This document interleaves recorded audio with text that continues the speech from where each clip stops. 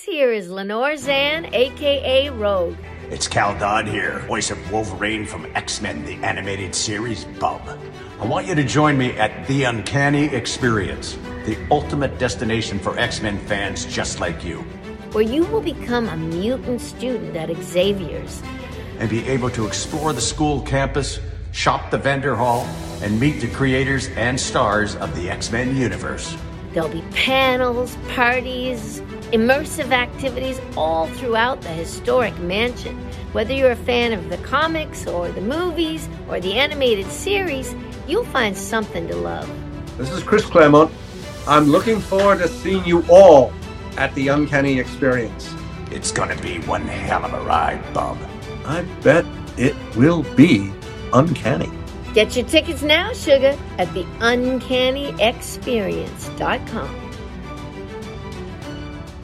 Bum bum bottom bum bum bottom bum bum bottom bum bum bottom bum bum bottom bum bum bottom bum bum bottom bum bum doobie doobie da da da doobie doobie da da da doobie doobie da da da bum bum bottom bum bum doobie doobie da da da doobie doobie da da da doobie doobie da da da bum bottom bum bum bottom ba da ba da ba da ba da ba da ba da ba da ba da ba da ba da ba da ba da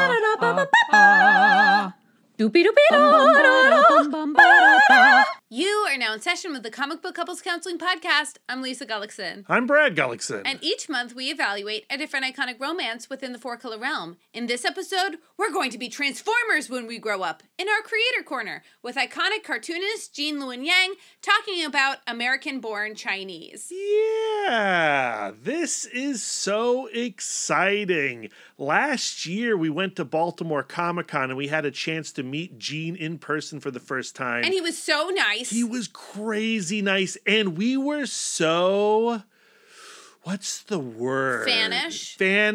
Fawning. Yes.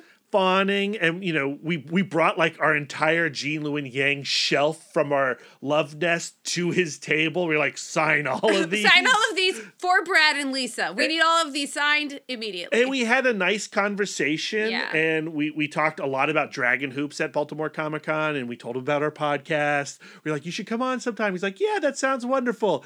And then, time goes by. We walked away going like, that's never going to happen. What a nice conversation. Right. And then the Disney Plus American-born Chinese adaptation happened, and there was an opportunity to reach out to Disney Plus, and they, being as great as they are, hooked us up with Jean Luen Yang. And yeah, I mean, this is a dream come true. This is another one of those pinch me conversations that we have here on Comic Book Couples Counseling. And, it's another one of those conversations where Brad and Lisa try to contain our fanish nature and fail. It used to be when we would do interviews, I would sit off screen because Yes. I feel very self-conscious and distracted when I'm on video for some reason. Like, Sure. I'm like one of those that like I can't think with people like looking at me. And so we would sit across from each other and they would just stare at Brad and then I would chime in with my questions from off. And they would have the to side. figure out when it was Lisa's turn to talk based on me like turning left, and they would watch my head direction. I have no idea what happened on the screen. Yeah, that's usually how it went. There was a lot of elaborate gesturing and stuff. And you liked it for a while that way, but then I think you also started to like feel the loss of not letting the cartoonist see you. No, I just got tired of like explaining it. Oh, okay. Like where it does seem like really awkward. Like I imagine it put you in a weird position where you're like, look at my head. You may not look at my wife. You know what I mean? It just comes across as really strange. So finally I was just like, I should just get over myself and just sit on screen, which I do now. But it messed up how we communicate taking turns. Because before we would just point, or I would point, or Brad would point under the table. Yeah. But we can't do that anymore. Right. When we're both looking at the creator, we need a new system. And so we do an under the table system. Yeah, which sounds filthy or lucrative. And the system is this. Okay. Lisa's like... Let's see if Brad knows the system. Exactly. So if I tap Lisa twice on the knee that means I would like to talk. But Lisa must respond. She must receive the double tap to communicate to me that she understands that it's my turn next. So if I double tap her knee, she then pushes on my knee with one finger. With one finger at him, like, yes, you go. And that means, okay, Brad's going next. Right. And that it's a great system when the two people are behaving with that system in mind. Uh-huh. But then you have conversations like this one where one of us or both of us are extremely excited to chat and we're a little nervous. We have a little anxious energy that we're bringing into the conversation. And that anxious energy sometimes blocks the signaling. And I will get a double tap and I will ignore the double tap. Yeah. Not on purpose necessarily. And we do have I'm going to continue what I'm talking about gesture. Right, you like twirl your index finger in a circular motion. You roll it forward. So this means, even now our gestures are, okay, Brad. So like the cyclone motion is wrap it up. Okay. Rolling over the top of itself. Like a camera reel. Yeah, like a projector reel. is I'm going to keep going. I have a follow-up question to what I just said. I still messed that up. But sometimes it feels like only one person is following the system. Yes. And the other one person is obliged to use the system, and one person gets to do whatever the F they want. And I think our listeners already know who the problem child is. The only child. And it is the only child. It is me. And there is a certain point in this conversation with Gene where Lisa is really trying to tap in. And I swear, I just don't even know. You're hyper-focused on the conversation. And maybe we can talk about when that moment is in the outro.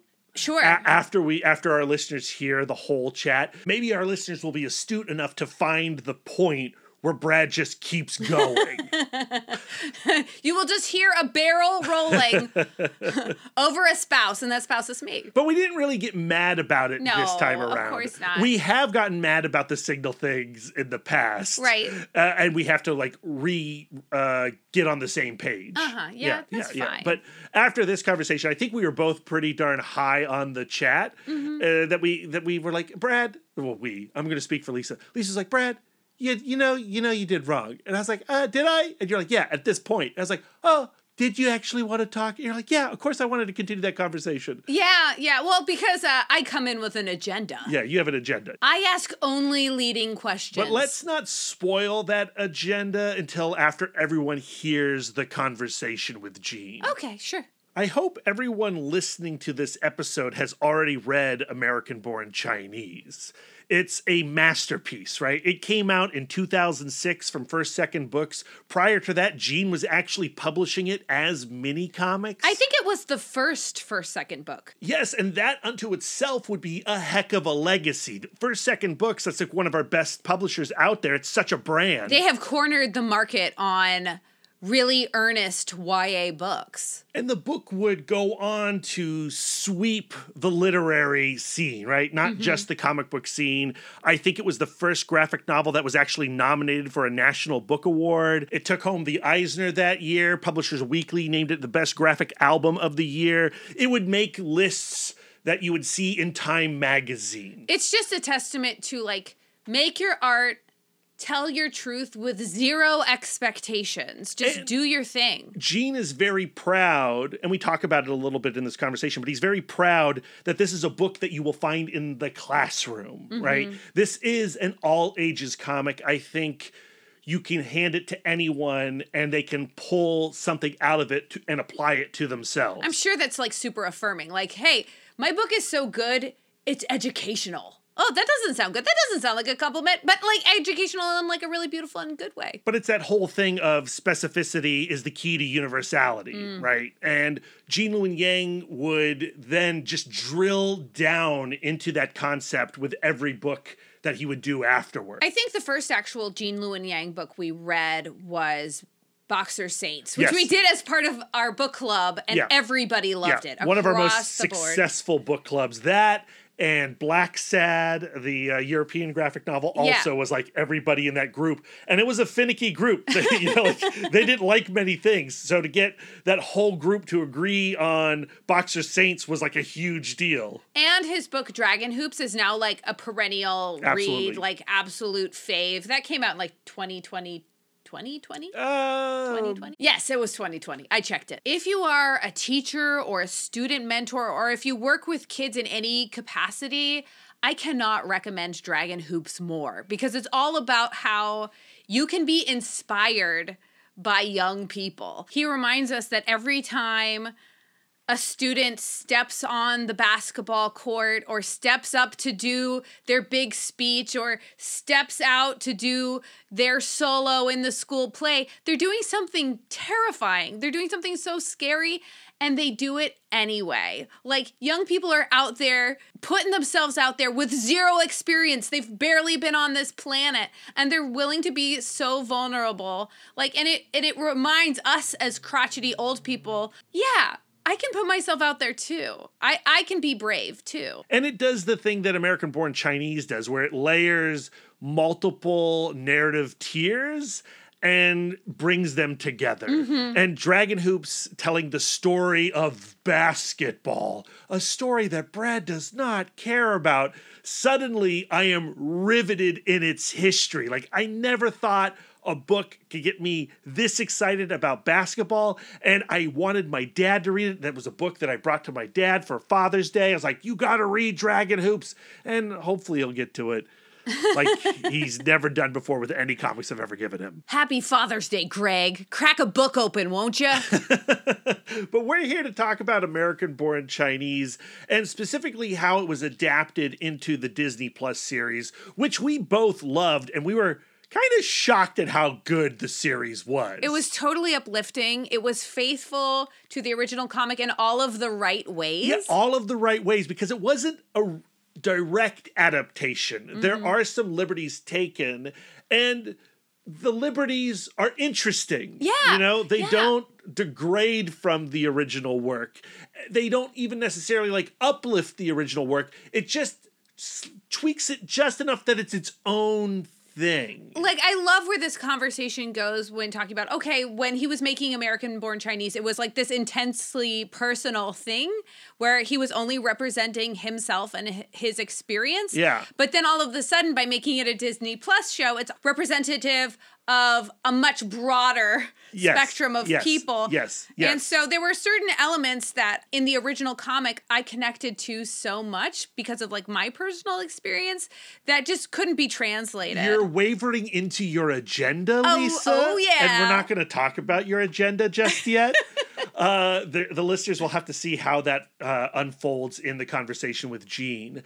You know, what is so cool about American Born Chinese is that when you're reading it initially, you're reading three separate stories. Right. You're reading Jin Wang's story, this kid who just wants to be an all-American boy in high school, doesn't want to deal with being different or being perceived different by the cool kids. Then we have the story of the Monkey King, an adaptation of the classic Journey to the West character that's been, you know, adapted into numerous, endless movies and novels and stories. And then there's the third story that's basically an 80s sitcom featuring this racist caricature. And at the very end of the book, those three tales kind of are woven together. Right, in kind of like a lock, stock, and two smoking barrels kind of way where you're like, I didn't know this was one story. Whereas American Born Chinese, the Disney Plus series, weaves them all together almost immediately from the first episode in a very clever and fresh way. Yeah. So I would recommend, if for whatever reason you have not read American Born Chinese yet, you need to do so before listening to this conversation.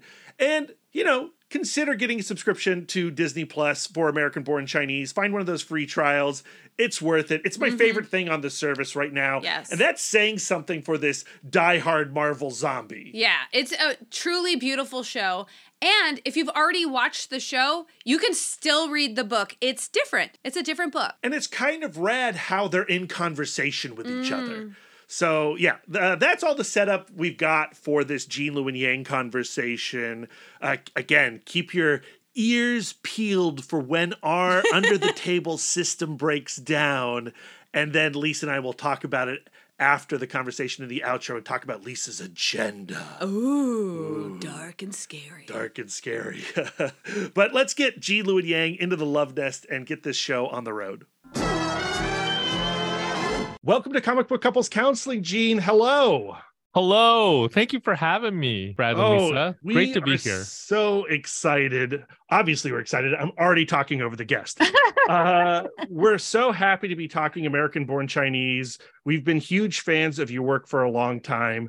The last time we saw you was at New York Comic-Con, just before the show came out, and you were talking about, well, you were reflecting basically on the cartoonist that made American-born Chinese versus the cartoonist who is watching American-born Chinese come to fruition on Disney Plus. What is it like to look back in time to that younger self? Do you recognize that person still? I mean, I do, definitely I do, but I am in a very different place right now, right? Not just with my career, but also with my family. Like when I began American-born Chinese, I think I was in my late 20s. I wasn't married. I was working as a full-time high school teacher. I didn't have any kids. And now I'm married. We have 4 kids. My oldest is 19, which is closer. He's closer to the age that I was when I started American-born Chinese than I am now. It's just so weird, you know? And I think if you had told me back then that we would be here now, I would not have believed you. It's just been a really strange and stunning ride. I can only imagine. I do wonder if you were writing and creating American-born Chinese today, how it would be different. Yeah, I mean, in a lot of ways, that's what the show is. You know, the show very early on, we made the decision to shift the time period of the story. So in the book takes place vaguely in the 80s and 90s, which was when I was growing up. And the show is taking place right now. It's in the 2020s. It's in the present day. The conversation around what it means to be an Asian American, to be a Chinese American has shifted. So the differences between the book and the show are about that. You know, we're hoping actually that the gap between the two is interesting. I actually read American-born Chinese for the 3rd time today, rereading it after having seen the show. The story is so much about stories and how stories shape us. I think about the scene where Jin tells the herbalist, I'm going to be a transformer when I grow up. I'm going to be this individual that is so cool that disguises itself in something that's so ordinary, that's like a truck. And it makes me think about how many stories it takes to get to the truth of who we are as people. And I was wondering, when did that concept click with you, where it's like stories are the journey to ourselves? Yeah, I mean, I think most of us who are comic book fans, we know this implicitly, even when we start. I started collecting comics when I was in the 5th grade, and I don't think I could have articulated it back then, but I was definitely reading in part to try to figure out myself. And in superhero stories specifically, there's this dynamic of the secret identity, where you're actually negotiating sometimes between 2 different names. Like in Superman's case, he's negotiating between 2 different cultures, right? He's American, but he's also Kryptonian, and he's trying to figure out how all of this stuff meshes. So when I was a kid, I think as a Chinese American, as somebody who also had 2 different cultures to try to mesh together, it made sense to me, even if I couldn't tell you why it made sense to me. Can you recall specific stories that you would consider like touchstones for finding the truth of who you are? Well, okay, so Superman was in the very first comic that I bought. It was DC Comics Presents number 57, starring Superman and the Atomic Knights. Nice. So that book was really freaky because it was about the atomic war. But it also introduced me to this idea that, you could tell stories by drawing on paper. And I started making comics pretty quickly after that. But I remember discovering Usagi Yojimbo at some point. and really falling in love with that book. Stan Sakai, I think what distinguished him from so he came out of that like Turtles explosion, right? Like the black and white Turtles explosion, and most of the books from that era have died. The reason why his creation survives to this day is because it's authentic, meaning like it comes out of who he is, but it also like he put in a lot of research into that book before like there was even an internet, you know, like when research was really, really difficult. He put in a ton of research into that book, and you can kind of feel it when you're reading it. You can feel that the storyteller knows what they're talking about, that it's connected to him personally, and that he's also done his homework. So those are two that come to mind: the very first Superman comic and Usagi Yojimbo. We're actually surrounded by Usagi Yojimbo art. We have original Stan Sakai art over here. Wow. We've got some posters here. We're massive fans of Stan's, and Stan's come on the show to talk. To drop some names. You know, like when you meet a Stan Sakai fan, you gotta connect as Stan Sakai fans. Yeah, I feel like most of us are Stan Sakai fans, though. I hope if you've read comics to any degree, you're probably a Stan Sakai fan. I read when the idea of adapting American-born Chinese was brought up to you, you said, as long as the spine of the story is there. And I want you to describe, what is the spine of a story? Yeah, I mean, I would say it's I would say you like however you describe it in a sentence. So for American-born Chinese, it's a Chinese American kid who is ashamed of parts of himself that he can't change, becomes friends with a kid that he thinks of as symbolic of all of those parts. But that kid turns out to be a Chinese monkey god, you know, way cooler than he was expecting. So the relationship between Jin and Wei Chen in both the book and in the show, it's symbolic of Jin's own relationship with his cultural heritage. And in the beginning, he's embarrassed. And then it's revealed that Wei Chen is like much bigger and much more interesting than he initially seemed. I think that was my own experience with my own heritage growing up. You know, I did go through a period of my childhood where I was really embarrassed. And that included being embarrassed of these kids at school that, you know, we used to make fun of as the FOBs, as the fresh off the boats. But as I got older and as I came to learn more about my own cultural heritage, I realized it's really rich, it's really deep, and it's really interesting. You know, for us, reading comics is really about having a conversation with yourself. You know, you dive into the book and you find yourself somewhere within those pages, and we pull so many lessons out of the act of reading comics. And I know when you were creating American-born Chinese, you were working out all these feelings that you'd had, but it's not like creating that comic exercises those thoughts. I would also think that it continues beyond putting that comic book out there. Yeah, sure. I mean, I think that was like a lot of us who do comics, maybe stories in general, it's sort of a form of self-therapy, right? And I think that was definitely true for me. With American-born Chinese specifically, there's this cousin character, who is the embodiment of all of these negative Asian and Asian American stereotypes that I grew up with. And putting him on paper, being able to look at him contained in a panel, I think there was something very healing about that. I have this scene in the book where I actually take off his head, and that was very cathartic to draw.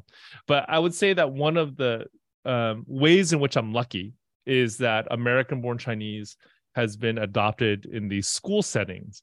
And ever since the book came out, I've gotten the opportunity to go to these different schools and libraries and universities and talk to young people about the themes of the book. A lot of times they'll come up to me afterwards and they'll talk about how the emotions of the book resonate with them. Many of these kids are kids, you know, they're the children of immigrants.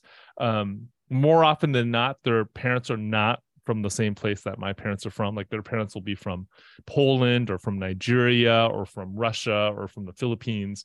But even though the details are different, the underlying emotions are the same. So I think even as an author, you know, getting to connect with these young readers, in some ways, that's part of the healing process continuing for me, I think. You've referred to American-born Chinese being taken from the comic that you made sitting by yourself and self-publishing to being a television show? Is it being like, it was a me story and now it's an us story?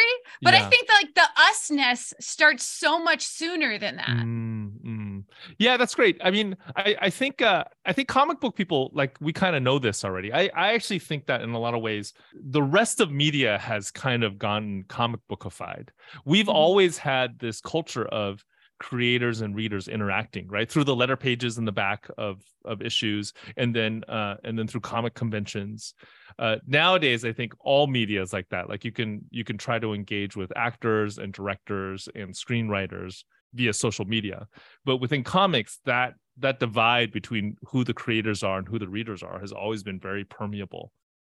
Even, you know, back in the day, like in the 1970s, you could go to San Diego Comic-Con and you might be able to shake like Stan Lee and Jack Kirby's hand. That's just like stunning, wild. Right? Yeah. So I think you're right. I think the usness, especially because it began as a graphic novel, probably started earlier. What's so strange, though, about being a contemporary comic book head in a cultural landscape that is picking so many ideas from the comics medium, is that often what's missed is the power of the sequential storytelling and what cannot be translated into live action. And I think about your book Dragon Hoops, and you have these moments, and I don't want to spoil this moment in any way, but you have these moments where your character, is stepping onto a court or placing their fingers onto a keypad, and you write, tap, and you write the word step. That is something that you could approximate in live action, but I feel like the power of that is in the sequential storytelling. Yeah. I mean, I am a comics head. I think it's true of every medium. Every medium has strengths and weaknesses, and I think comics has very, very particular strengths that I'm really in love with. That as both a reader and as a storyteller. Something that we talked about with American Born Chinese, the show, was that when we made the leap from the page to the screen, that each form of the story has to take advantage of the strengths in the of that medium, right? Like, more often than not, I think straight adaptations don't work for me because it feels like the creators aren't necessarily factoring that in, how different media are more appropriate for different kinds of storytelling. I love when you're talking humbly about the cartooning that you do. You say, like, a lot of your style has come from what you feel are your limitations. Okay, I really have to differentiate these characters, so I'm going to draw a swirly nose, and a swirly nose is just going to be the thing that it, And sometimes I think about when translating something to television, especially when it's on Disney and it's this huge budget, sometimes we lose touch with those limitations. You know what I mean? The limitations that make expression like so specific. And we love the television show. We super love it. We devoured it. But 2 days. You get the impression that the show also is aware of that. Right? Yeah. So is there a question there? No, I'm just telling you my thoughts. Yeah, I mean, there are definitely limitations for the television show too. They're just different, and they're not limitations that I, as a cartoonist, was familiar with. One of my favorite parts of getting to be a part of this process is I got to get a close-up look at how storytellers in this other medium work, right? And over the last 3 years, I've become pretty good friends with Kelvin Yu, who's the showrunner. He's an amazing guy, incredibly talented. So he's both an actor and a screenwriter. As an actor, he played Aziz Ansari's best friend in Master of None. And then as a screenwriter, he kind of cut his teeth on Bob's Burgers. So he's been with Bob's Burgers since season 1. And a lot of like your favorite episodes were probably written by Kelvin Yu. That's my guess. That Bob's Burgers energy is definitely in the series. Yeah. And, we get so precious about adaptations because we love the original so much. Yeah. And I remember being at New York Comic-Con and Lisa and I going like, well, I mean, it looks pretty good, but I don't know. Can they do the comic? And then we watch the show and we absolutely love it. Yeah, there's some things that I just don't think, like, I'd been told, since the book came out, that it was unadaptable. Right. Because there are pieces of it that just would not work in live action, especially. So when we started working on the adaptation, we knew that it was going to be very different. We knew that Like I would say, like in the same way, with Bob's Burgers, there are things that the characters say and do that they can get away with simply because they're drawings, right? Mhm. Whereas Totally. if you had like a live action Bob's Burgers and they did those same things, it would be like a complete turn off. Yeah, you'd step Yeah. out really, really quickly. Yeah, you really would. So there had to be that understanding. There are things that cartoons can do on a page that live actors cannot do on a screen. So you have to take those same emotions and try to express them in a One different way. huge differentiation for me between the comic and the television show is the character of, I'm going to mispronounce it because I learned it from reading, Seiyotsu, he who is in the original book, but he's not in the television show. And what I find so fascinating about that character in the book is that, like, he himself is an amalgamation of so many stories. That's Can you right. talk a little bit about that character for you? Yeah, absolutely. So Ziyouzi in the book is a like a Chinesified representation of the Judeo-Christian God. Mhm. So the Monkey King legend was originally written down in this text called Journey to the West 500 years ago. It's considered one of the foundational texts of Chinese literature. Really, really big deal in Asia. And it's also a Buddhist text. Like Buddha actually shows up as a character in the book. A lot of people think that it's Buddhist propaganda against Taoism. Because if you read the original book, the Monkey King and his friends are like constantly peeing on Taoist sculptures and like Taoist temples and that sort of thing. But in American-born Chinese, it's a pretty personal story. And I was raised within a Chinese American Catholic church. I'm still a practicing Catholic. And I feel like the ways in which Chinese culture and Catholic faith kind of fused together was unique. And it was also like a foundational part of who I was. So the version of the Monkey King story in the book is just my own. It comes out of like my childhood growing up in that church. When we made the jump to the television show, I talked to Kelvin a lot about that piece, because it's a controversial piece. People push back on it, and I get why, right? I get why, because it's different from the original. And then and we were debating whether we should cleave a little closer to the original Journey to the West or kind of present the mythology the way it is in American-born Chinese, the book. And ultimately, I think the dividing line was a conversation that I had with Michelle Yeoh on the very first day of filming. On the very first day of filming, she and I had a 10-minute conversation. She's amazing. She's like so down to earth, especially given what a star she is. She's so down to earth. She's like everybody's favorite auntie. That's how she comes across. And she's a practicing Buddhist, and she told me about how important Journey to the West is to her, and her own character too, Guan Ying, is to her. And after that conversation, Kelvin and I talked, and we're like, we have to cleave closer to the original Journey to the West because of that. And I think that's like, I actually think it points to another difference between comics and television, right? A comic it's a lot of work. It's a lot of work to make a comic, but it can still be handled by a single creator. Right. Every line, every word can come out of a single creator's pen. So it can be very, very personal. Right. But then when you're working on a television show, it's so labor intensive. There's no way a single human being can do it. You need an entire group of people. So it's sort of an expression of a group as opposed to an individual. And I think making changes to a classic text like Journey to the West, it reads differently when you're in a intimate medium like a comic versus a more collaborative medium like a television show. Yeah, I was paying very close attention to the reaction towards the show after it came out, because I was curious to see how people would react to some of these changes. And I was like pleasantly surprised by how overwhelmingly positive readers of the comic reacted to the show, myself included.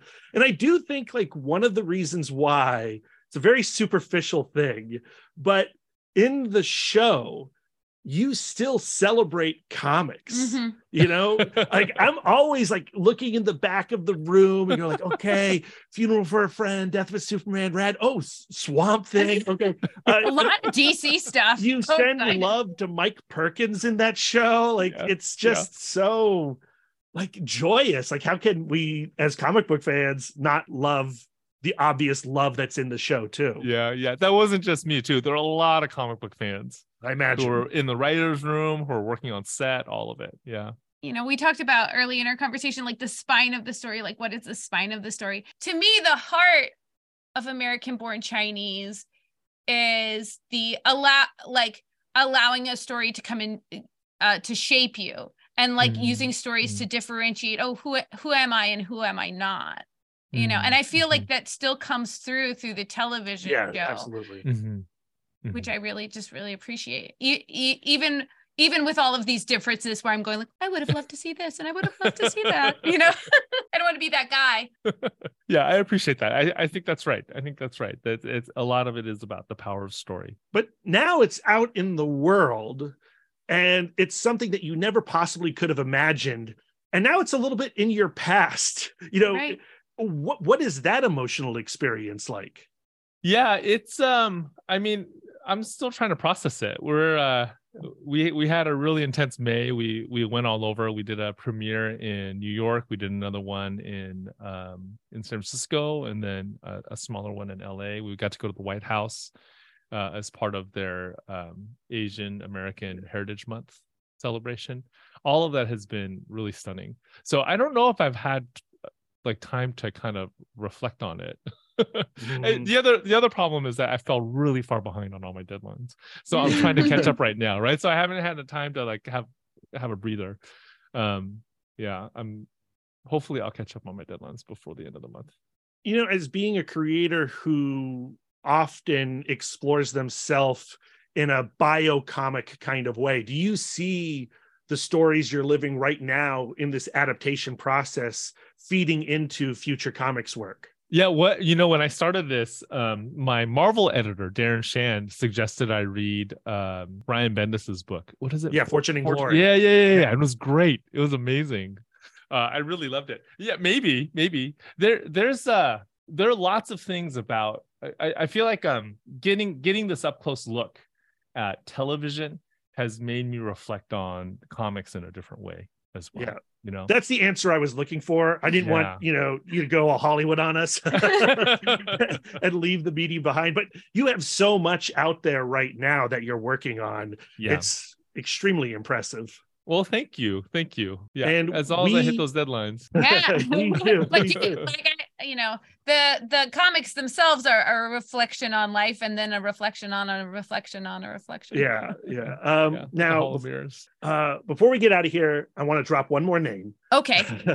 We were having a conversation with Mark Waid about Lazarus Planet. Oh, yeah. And we were all talking about how awesome Monkey Prince is and how great it is to see Monkey Prince out in the DC universe world beyond the solo title. Yeah. And can you just, again, reflect a little bit about having that character being written by other writers out in the broader DC universe? Yeah, that's been so fun. I was a fan of Mark Waid for forever before getting to work with him, just in a small way, but it was so fun to work with him on Lazarus Planet, to see how he breaks down a story, to see how he approaches character. All of that was awesome.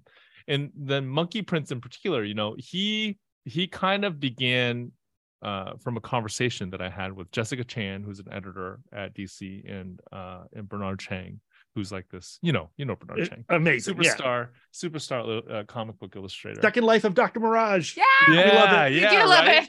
Amazing. Yeah. He drew that when he was like 19. I know. Couldn't believe those bodies are so hard. I know. Unreal.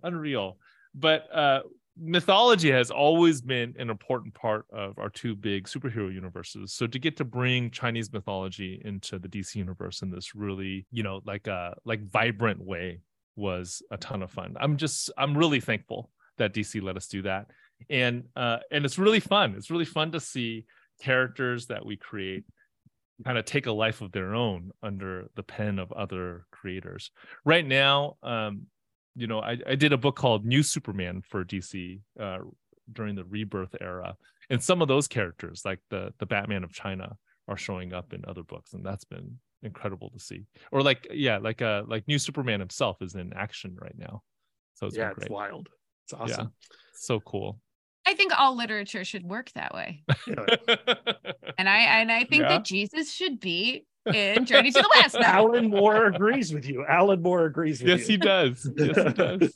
Gene, thank you so much for taking the time to chat with us today. It's been so much fun. We've dreamed about this chat for a long time. We're such huge fans. Yeah, thank you for honoring us. Well, thank you both. No, this was great. This was so fun. Thank you for having me on. Gene Luen Yang, there you go. What a great conversation. Our thanks to Gene Luen Yang. Our thanks to Disney Plus for setting up that conversation. Of course, we wanted more time with Gene. We could have done 5 hours, no problem. I would have loved to have trapped him in our Zoom room, but we had to send him back out into his life. He's a busy and important person. He's gone TV. Oh man, like when we struggled to get Monkey Prince into the chat at the end and talk a little Lazarus Planet, drop a little names. And man, I would love to talk to Gene about Monkey Prince at some point in the future. But I can't complain about this chat about American-born Chinese. So did you hear it? Did you hear what? Did you hear when Brad got on his steamroller and steamrolled right over my leading questions? It does have to do with your agenda. And there was a point when you were talking about, the Christian God as it's experienced in the graphic novel and why that character is not in the series. And I misinterpreted your I want to keep going, the projector reel motion. Which you've always had trouble with. Yeah, as we established in the intro. And I felt a tap, or I thought I had felt a tap. And so I moved on to my set of questions. Right. And I know that I've frustrated you. And we probably could have kept talking on your subject. And for that, I apologize, Lisa. But again, we were so excited. We were so anxious to talk to Gene Luen Yang. And when you have only 20 minutes and such a sensitive subject as religion, I was looking for any opening. But right before getting on this conversation, I found a really interesting in-depth interview with Gene Luen Yang about how he was brought up in the Catholic Church, because he refers to himself specifically as a Roman Catholic, which is the same rite I was raised in. And Catholicism, if you don't know, is all about the prescription. It shouldn't matter where you go in the country, if you go to, or in the world, if you go to a Roman Rite church, you know the parts of the Mass, everybody's saying the exact same thing. Just by being Chinese and being raised in a church where a lot of the priests had come out of re-education camps in China, he had this completely separate Roman Rite experience than me. And the way that the Christian God is introduced into American-born Chinese, it expresses there are many ways to the top of the mountain kind of idea, which I'm find myself kind of leaning into. But you, as a child, couldn't imagine that as a possibility. No, because there's this idea of heresy, and heresy is really scary. So if you do something wrong, even if you don't know, you might be doing something heretical and God's going to be mad at you, And there's just that amazing scene where the Monkey Prince accidentally pees on God's finger and God laughs. You know what I mean? It's so good beautiful. Scene. It's maybe my favorite scene in the entire graphic novel. But I also found it interesting how Gene was having this conversation with Michelle Yeoh and talking about her faith and the importance of playing that character as she knew it, and why that didn't necessarily align with the depictions of the Christian God entering the story in the graphic novel. Right. And it goes back to Gene talking about how cartooning and putting out a comic is such a personal thing. and putting out a TV show is such a collective thing. Yeah, it's the difference between the singular work and the collaborative work. Exactly. Yeah. So I hope you all enjoyed this conversation with Gene, Luen, Yang. Please share this episode with all your friends, with all your strangers on all your social media feeds. And if you're one of those friends or strangers who came here on somebody else's recommendation, welcome. Welcome. So what's coming up next on Comic Book Couples Counseling? We have a very special episode on my adventures with Superman, the new Adult Swim series. It's so cute. It's so cute. Lisa and I, are we allowed to talk about it just yet? We're not allowed to talk about it just yet. I've heard it could be cute. I've heard it's cute. I have my suspicions. I hear it's real good. But we've seen the first 7 episodes. We're going to do an episode about those first 7 episodes, and it's going to include conversations with the producers as well as the voice cast, Alice Lee playing Lois Lane and Ishmael Saeed playing Jimmy Olsen.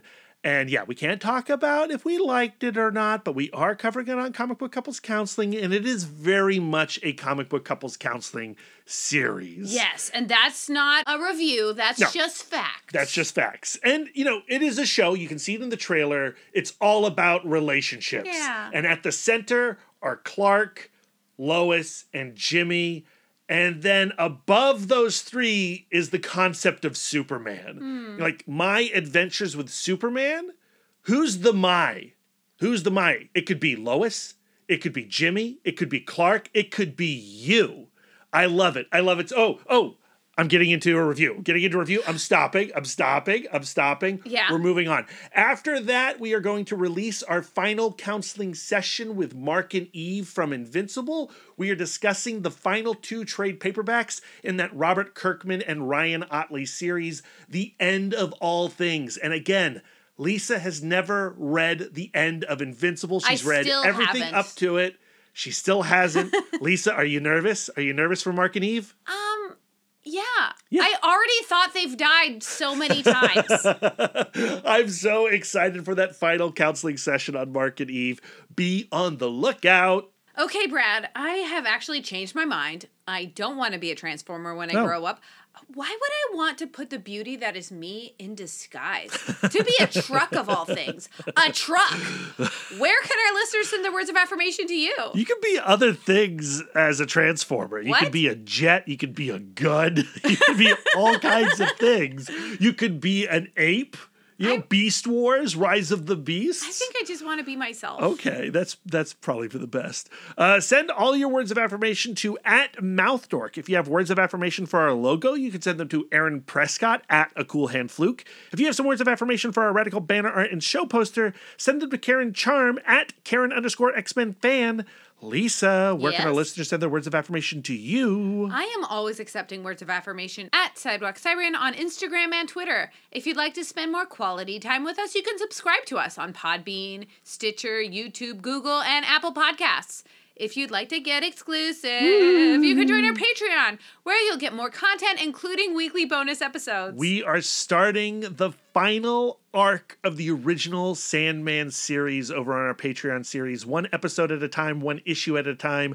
The Wake, Sandman number 70. Yeah. Be on the lookout for that. I can't believe we've done almost 75 episodes of Sandman on the Patreon. And it's been so fun. Yeah.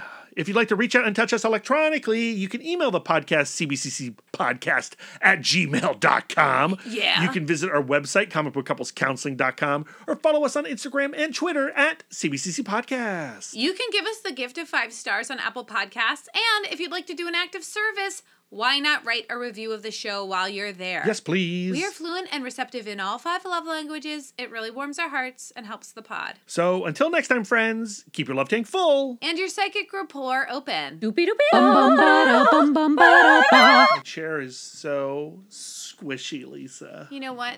I'm sitting in a young man's chair. It's very uncomfortable Yeah, for my it's like young man's body. Pure concrete.